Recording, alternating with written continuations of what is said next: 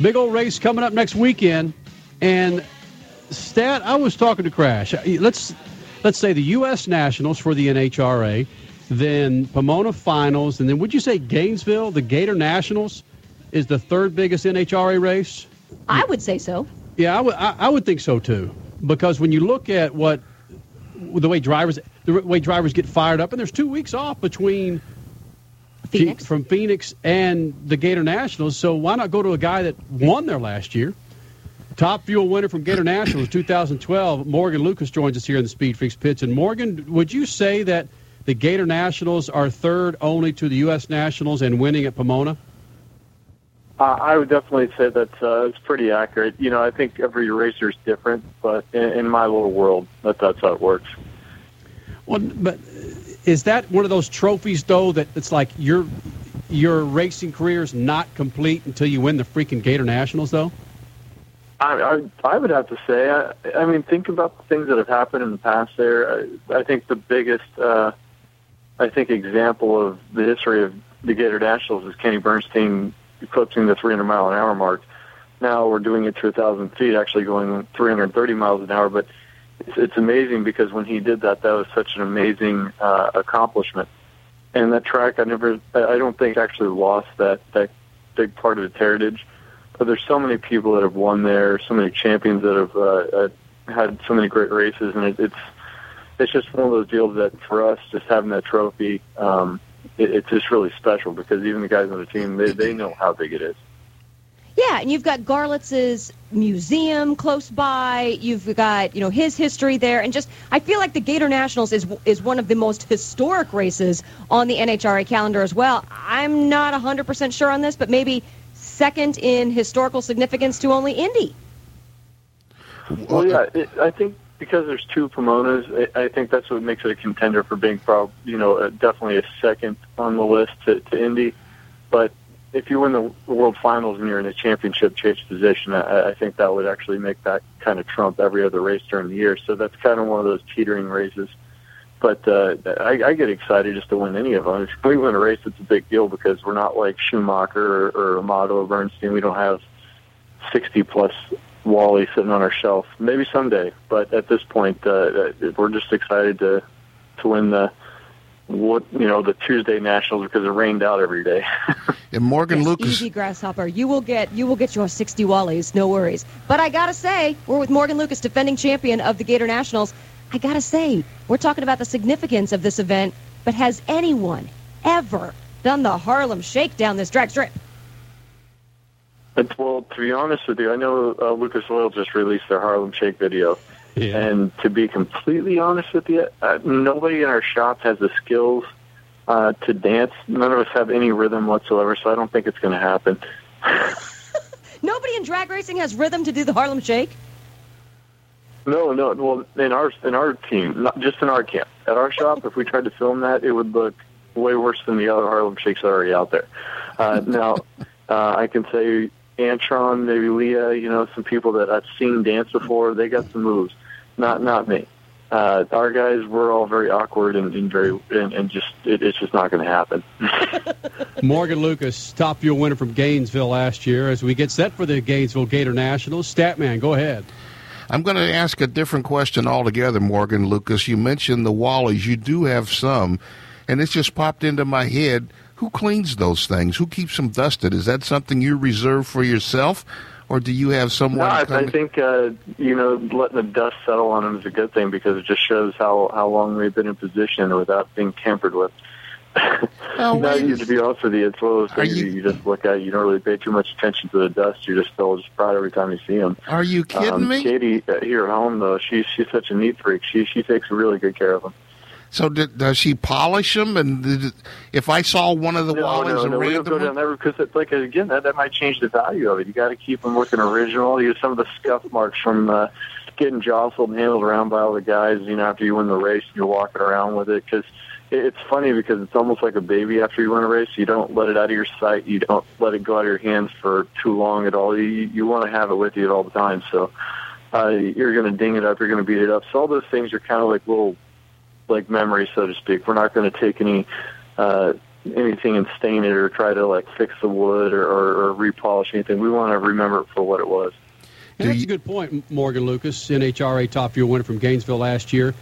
Well, Wally, for you, Freak Nation, who don't know what we're talking about, is the trophy that your pro winners and actually your sportsman class winners, they get Wallies after every race win, and Morgan has a few of those. I would figure if you polish that Wally too much, that might take away some of the mojo to where you just completely suck ass at that race next year. Well, exactly. There's a reason that when you start getting on a hot streak, everybody starts getting superstitious. It's never when you suck. Nobody's superstitious at that point. It's only when you have those hot streaks going on. Everybody's trying to make sure they're wearing the same hat, regardless of how many like sweat stains are on it or whatever it is. You know, it's you almost have to remind people to make sure they change their socks and underwear because they start to smell. Does any Please change your socks and underwear? Yeah, Morgan Lucas, do any of those things work? Like after you won last year, did you have some superstitions that worked the following race? Not at all. To be honest with you, when that stuff gets in your head, it almost screws you up more than anything. You know, it's just like golf or anything else. You start thinking too much about things, and you start putting too much pressure on it, you ruin it. So you just got to go in with an open mind and just do what you do best, and let's race the car. Now, you promised us at Pomona that if you won, you would shave your head at the start-finish line. Did that have some? At Pomona. Let's clarify. So it's all off the rest of the season. You're not gonna make any more promises the rest of the year. And not like that. I'm just going to keep putting my red glove on first, and outside of that, if it happens, it happens. If not, no big deal. I won't pick any pennies if their tail's up. I won't walk underneath any ladders or do anything like that. You know, I am a little bit superstitious, but I figure I don't want to play the odds too much. The right glove. Yeah, exactly. Yeah. He was just saying how no, nothing for the next race. But you just mentioned, all right, I'm a little superstitious. That's and you do I've put on done the right day glove one. First. I don't know where it's come from, but to be honest with you, it's almost like an OCD habit now. Oh, no. I don't have to like put it on and take it off 3 times just to make sure it's there. I have to make sure it's the one that goes on first. Morgan Lucas, NHRA Top Fuel pilot, getting set for the Gatornationals. What's the rankest, gnarliest superstition of any driver that you know in the NHRA pits? What's the worst, stupidest, sweatiest, stinkiest one?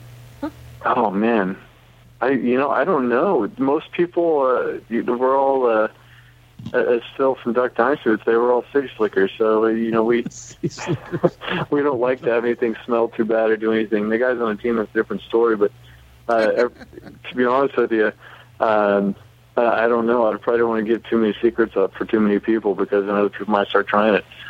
That's true. That's a great point, man. I just wonder, because I wonder if you ran over and just shake the bejesus out of Ron Cap's hair, or you went over there and just, or John Force's thick-ass mullet that he has on and started shaking up his hair, if that'd screw him up. Don't touch the threads, yeah. Well, the thing is with Force's hair, it's so big and always perfectly messy. I'm afraid that I might stick my hands in there and like get covered in clutch dust or pull like a wrench or something out.